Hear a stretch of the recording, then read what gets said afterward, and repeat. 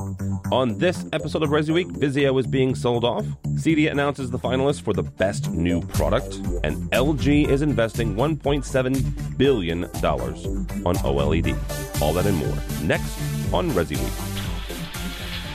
The network for the AV industry. What are you listening to? This is AV. This is AV Nation. This is AV Nation.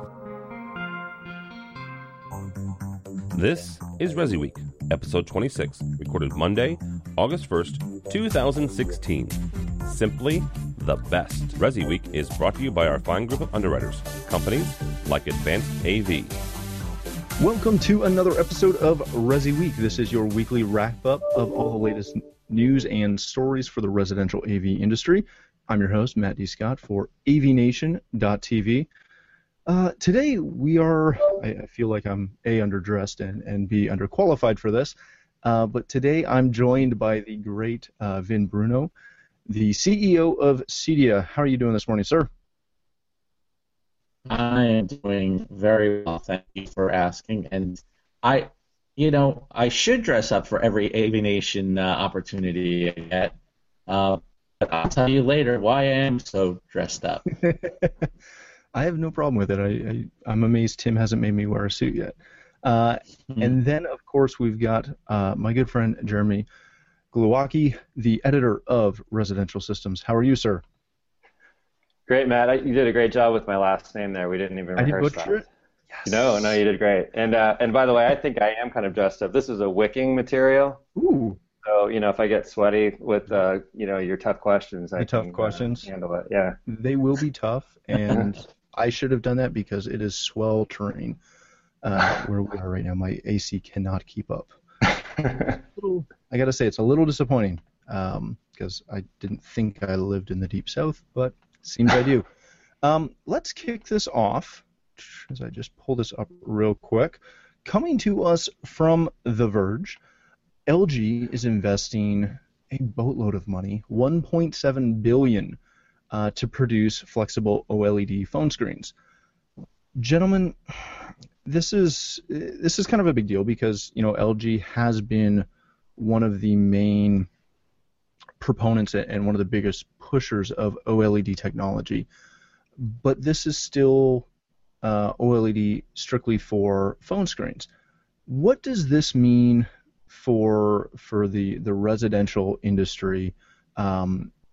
Because it's just phone screens, does this reach out anything beyond that for us? Then I'm going to kick that to you to start.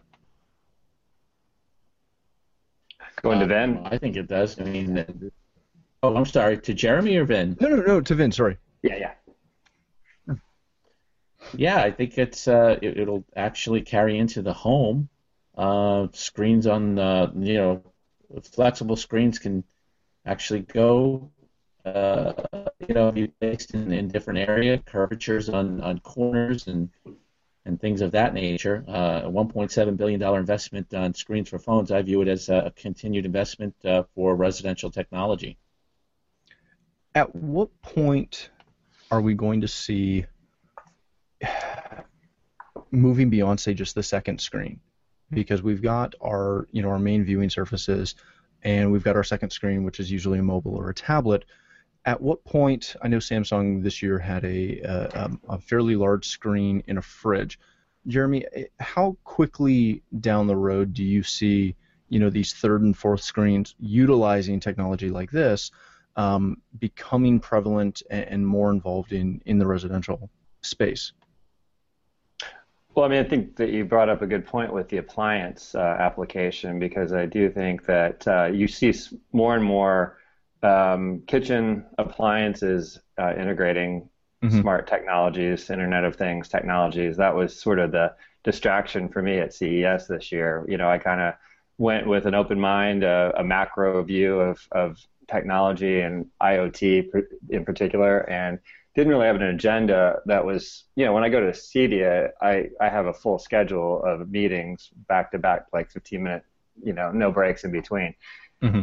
I didn't do that so much at CES, and I found myself gravitating toward all of these kitchen type appliances, and I could see where that long awaited screen in the refrigerator door could perhaps be an application for OLED.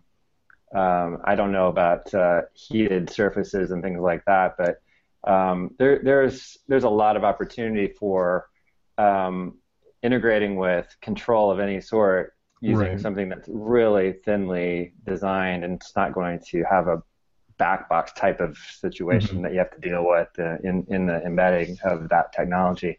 The wraparound flexibility part of it. I mean, as far as I'm understanding this, it's a flexibility that's built into a permanent curve, right? We're not talking about something that's going to be necessarily in these phones. They're embedding it within a curved hardware piece, right? Is that I believe so. There? So it's just enabling that to probably be a lighter weight design and be able to be more functional without having to build some kind of other kind of technology behind it to allow that curving to take place, right? So specifically the curving, I think it's more about the OLED product development opportunities, just the investment in that technology. I'm sure that will trickle into, I'm not going to say down to, but trickle into other areas because it's such a huge investment. Well, and that's kind of where I see it. I see it as just another, continued investment by these manufacturers of these technologies to making these products more affordable and bring those costs down and allow, other companies to utilize their products to continue to build it, which I think is going to be a huge point for that. This week, coming to us from Strategy and our good friends Ted Green over there, Cydia announced the finalists for their best new products. This is the finalists that are selected. You can check this out over at strata-g.com. Vin, this is something that obviously you guys have done for quite a long time. How do you guys go about selecting these? Are these nominated? How does the voting work? What really qualifies a product to be selected like this?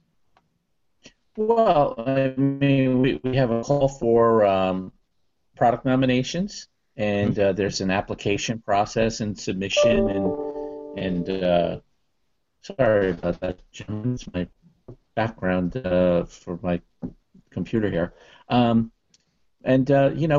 companies, they proudly come out and submit for these awards, and it's interesting, right? Ted's article was terrific. Did they get it right? And the thing that you find is, you never fully get it right. When you get an opportunity to walk up and down the show floor, or I got called out, following this announcement saying, "Hey, I missed my opportunity," and the fact is, I mean, we communicate in so many ways, so many times that the awards nomination is running, and that we need submissions, and always somebody inevitably will miss the deadline or miss it altogether, and then you start to talk to these folks, and you find out, wow, that's some great product that got missed this year. That's the part that I feel like, wow, I wish we could really get it right, find a way that we chase this down. But I'll tell you, here's like a business case for these awards. Last year, a company called Dynaquip Controls, they made automated valves, and they won a best product for their water cup automatic water shutoff. And let me tell you the result of that victory. That I got a phone call from the president of a reinsurance company, just based on that product alone, and the consumer awareness that was created now through the insurance industry, that Cydia and its members automate homes to mitigate their risks for war. And by the way, it's billions of dollars in risks in this country for water damage, theft, burglary, and fire. billions of dollars in risk. That's what we mitigate, those risks for, at least the insurance companies in this country alone. Right. So, so it's quite an amazing list that we have this year.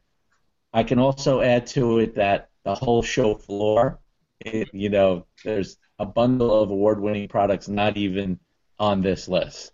Well, and that's always the thing, right? When you walk the show floor, you find so many things in not only the big booths from the guys you expect to see, really cool and really effective products, but you find so many, small booths in the back and first-time guys that are coming in the showcases and whatnot, bringing those products that either solve a problem or just to help you get your work done faster. And they're always there. And as I scroll through this list, we've got the kind of normal, if you will, sexy products like the Sony Ultra HD TVs, but then you've also got from Rosewater Energy Group a residential energy management hub, which, let's be honest, doesn't necessarily sound that sexy, but it's something that can be very, very effective in the home. Jeremy, not to tout on what they missed, but this is one of those things of you can find something or see something that again is either an award winner or even not even nominated, but you can find those super cool products that really help integrators not only service their companies but hopefully be even more profitable. That's kind of what these lists can help achieve. Correct? Yeah, and I mean, I think it's just a great guide for the show to start with. I mean, it's just a starting point, and you're going to find companies. There's going to be, diamond in the rough kind of situation like Ben was describing there, where you just didn't even know about this company when you went in, and suddenly it's like the talk of the show because it's such a problem solver. Or, these companies are so busy getting their products ready, they may not have the marketing and PR ready to go right behind it quite a bit at a time. They're startups, and it's great that CD has become kind of a startup show. It's not just CES where you can go find a company that's really developing something innovative and knows that the professional installation kind of, I guess, audience is what they need to target first. Right. Jason Griffin, who's been a guest on the podcast for quite a bit, wrote for us today. Wrote a blog for us for Residential Systems, and he was citing the number of Internet of Things types of products or DIY even products. Amazon Echo, the Arrow Wi-Fi system, Lutron's Connect Bridge, which is more of a consumer product, and the Sonos Play 5. Of course. So, it's great that these companies are at CEDIA. It's great they're getting recognition, and I think it's just showing that, it's a broader, bigger world than just this custom channel that we've thought about CEDIA being for so many years. And he makes a great case that, we need to embrace all of this and understand all of this for the clientele that we serve as an industry.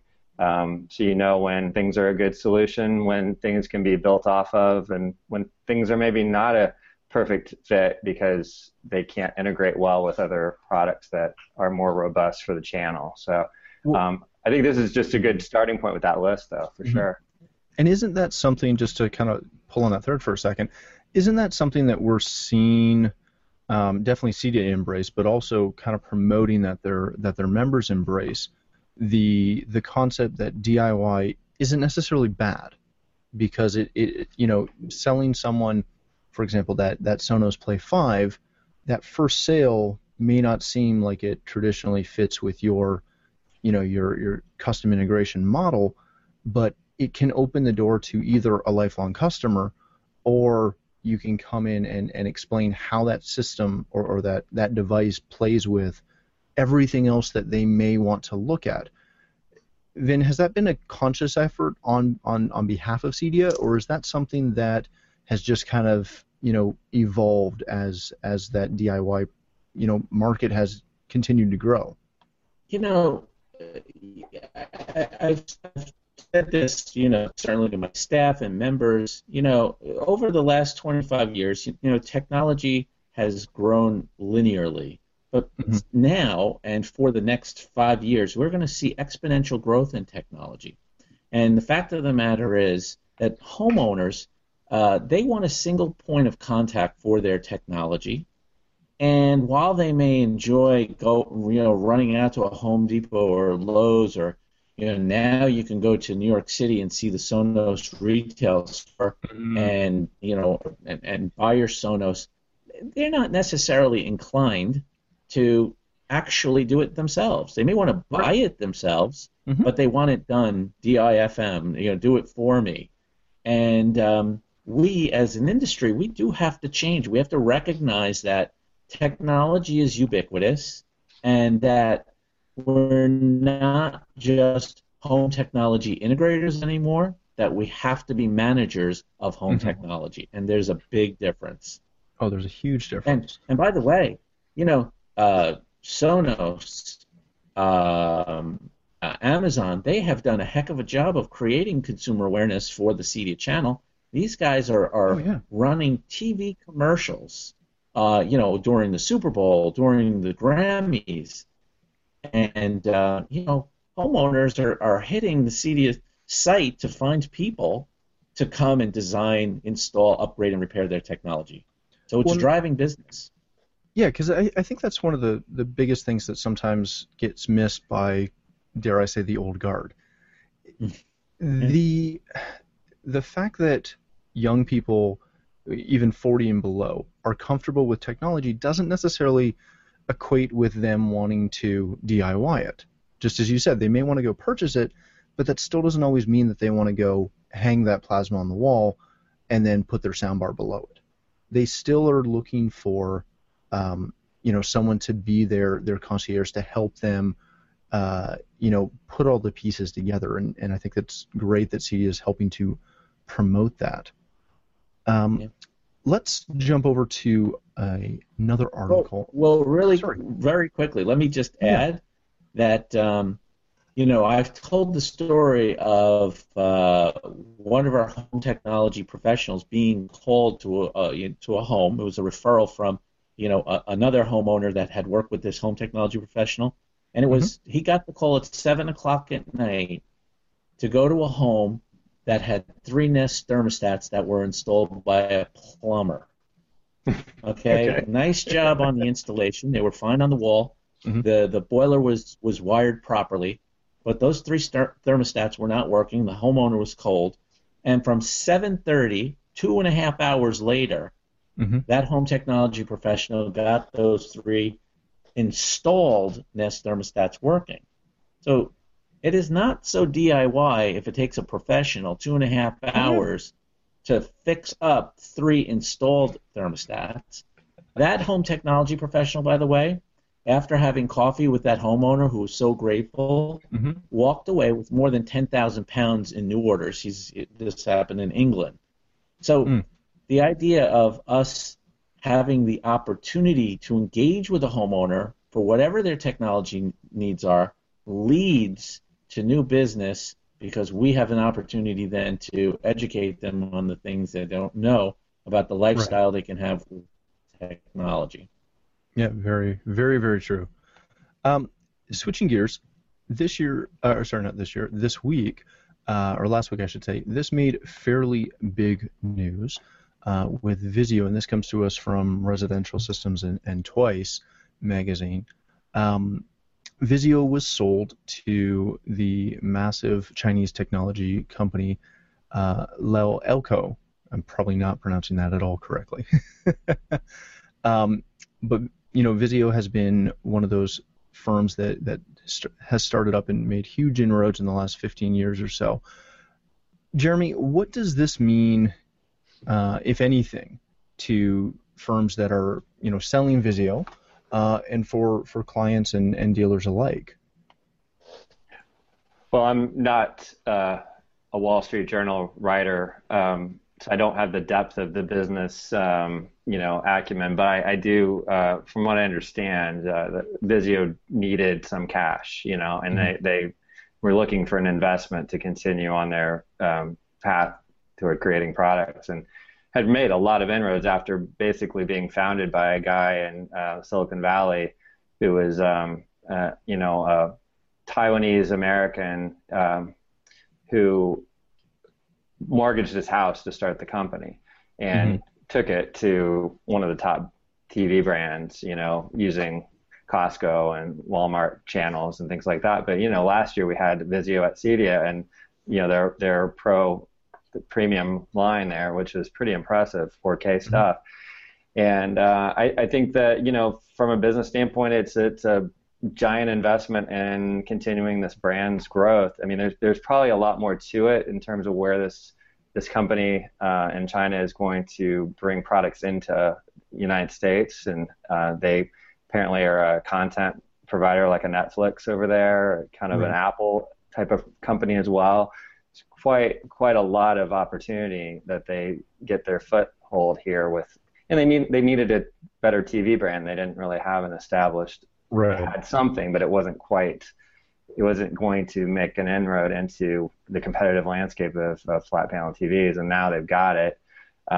So I think it just basically, gives Vizio even more firm footing because of the great influx of cash. Well, yeah, because it's pretty much allowing them, from what I'm reading, it's allowing them to just continue to invest into their business model. Using, as you said, that influx of cash. Vin, does the fact that it's a locally started company, does the fact that it's now being operated as a wholly owned subsidiary of the Chinese firm, does that change anything for dealers going forward? No, I don't think so. There's probably the opportunity to, offer up new products from it. But I had the good fortune to meet William Chen last year at our show. He came to my booth, and it was a very quick appointment. I didn't know who he was, but I knew he was someone important because people around us kept taking pictures. And so I said, so William, how can I help you? After about 20 minutes of formality, I said, how can I help you? He goes, I need somebody to hang my TVs. And I said, okay, well, we have the channel to be able to hang your TVs. And I took a look at his card, and I see that he's the chairman of Vizio, and he was very progressive in his thinking, in that I recommended that we insert in every package a card that states have this equipment installed by a Cedia home technology professional. And, he sells 9 million TVs a year. Yeah. He's got quite the operation. So I did a follow-up meeting with him at his headquarters in Southern California, and his facilities are just drop-dead gorgeous. So from what I know about this transaction is it was too much money to turn down. And the structure of the deal is that the company is now owned not by William Chen, that he gets to retain 51% ownership of another technology company that he has. And Lico, is that how you pronounce it? I think so. How do you pronounce the company? Okay. I'm guessing. Yeah. They own 100% of Vizio, right, and 49% of Mr. Chen's other company. Right. So and from what I hear, that in the press conference, Mr. Chen, William was quite somber about the whole thing, that it was the right amount of money at the right time, and that there were people all around him that worked very hard to build the company that deserved, this deal the way it's structured. Right. Yeah, and I view it just as a good thing. It's a feel-good story that an entrepreneur started something and is now getting rewarded quite well for what he's doing, and his brand continues to just grow and be a phenomenal part of not only our channel but the consumer electronics channel in general. So Matt, just a little side story, that company that Vin brought up that he owns, the majority stake in, I don't know if you read any further on that particular venture, I did not but know. it apparently is it's trying to create a kind of, I would say, for lack of a better word, an algorithm or something that's going to track streaming media usage. So it adds an advertising kind of component there for, right now there's really no ratings when it comes to viewership on Netflix and online media, streaming media. So his idea, I believe, is to try to be able to monetize the viewership of that, which could screw up programming eventually, because right now it's like the Wild West. Everybody's just putting up great content because there's nobody telling them that it's not getting viewership. It's just successful, according to HBO Go or, Showtime. I mean, whatever it is, they just have to kind of make a judgment call on it, and it's subjective, which is great for viewers. But, from an advertising standpoint, you never know really what you're supporting and how many eyeballs you're getting. So that's kind of an interesting thing to watch and see how that affects the content side of things, Well, and I would think it can also, that has the potential to expand into the TV side of the market as well, because if he's able to quantify things as they're rolling out software updates and different player features, having that information can extend backwards that way as well. Let's finish up real quick with essentially the reason Vin is outdressing both of us so well today. You had a meeting today with Mr. Cheng K. Pak, who was awarded the 2016 CEDIA Lifetime Achievement Award. He is the president and CEO of URC, and as I said, was this year's Lifetime Award recipient. Then this is, pretty much all of us have had experience with URC. URC is kind of one of those companies that, in my personal opinion, it's that company that everybody kind of starts down the path of automation with, and really plays an integral role in integrators' business life. Why did you select Mr. Pak for this? And just tell us a little bit about him and what he's achieved. First, it was an honor to meet him today. I really I thoroughly enjoy visiting manufacturing companies and touring their facilities, and excuse me one second. So we made an appointment to meet today, and their headquarters is in Harrison, New York, just 32 miles from where I live. And Mr. Park is quite a progressive thinker. So here's this company that started 27 years ago. He had the foresight to know that home automation, home theater were going to be, terrific businesses, and men like Mr. Park don't speak in the now. They speak in the future. Even though I was with him in the present, we were speaking in terms of where the market is moving and what the opportunities would be and what the convergences are between.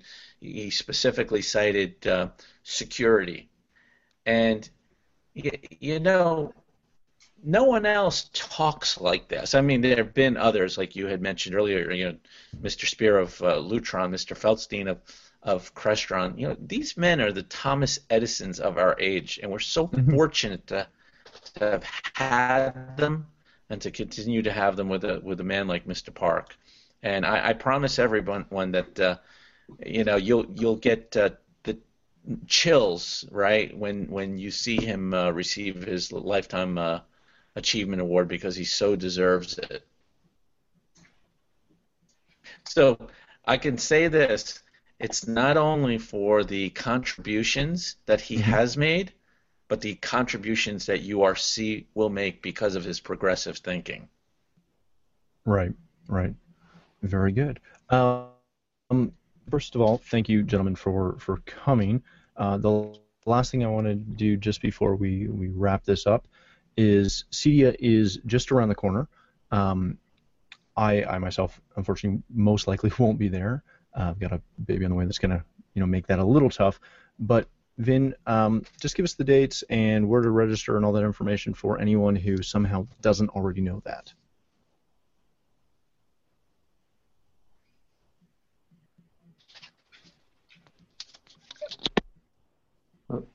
Lose it? Matt, I seem to have lost.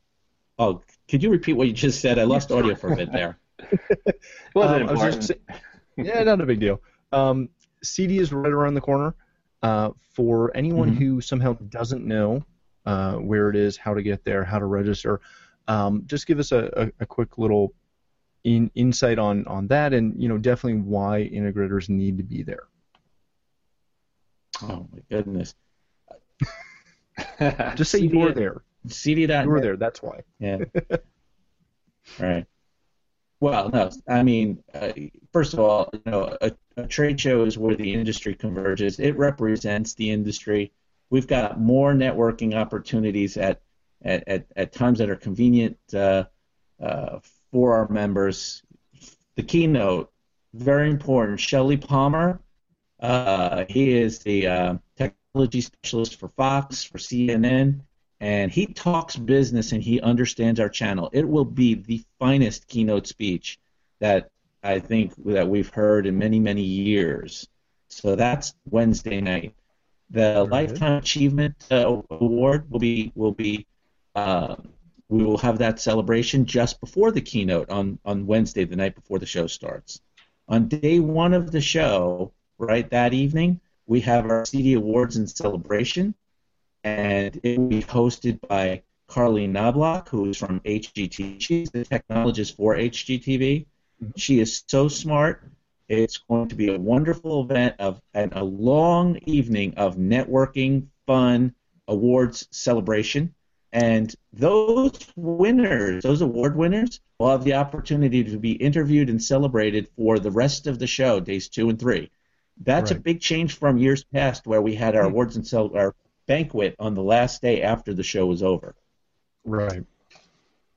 So please register quickly. You won't want to miss it. We'll have 20,000 of our friends at our show, and it's an opportunity to be with your community.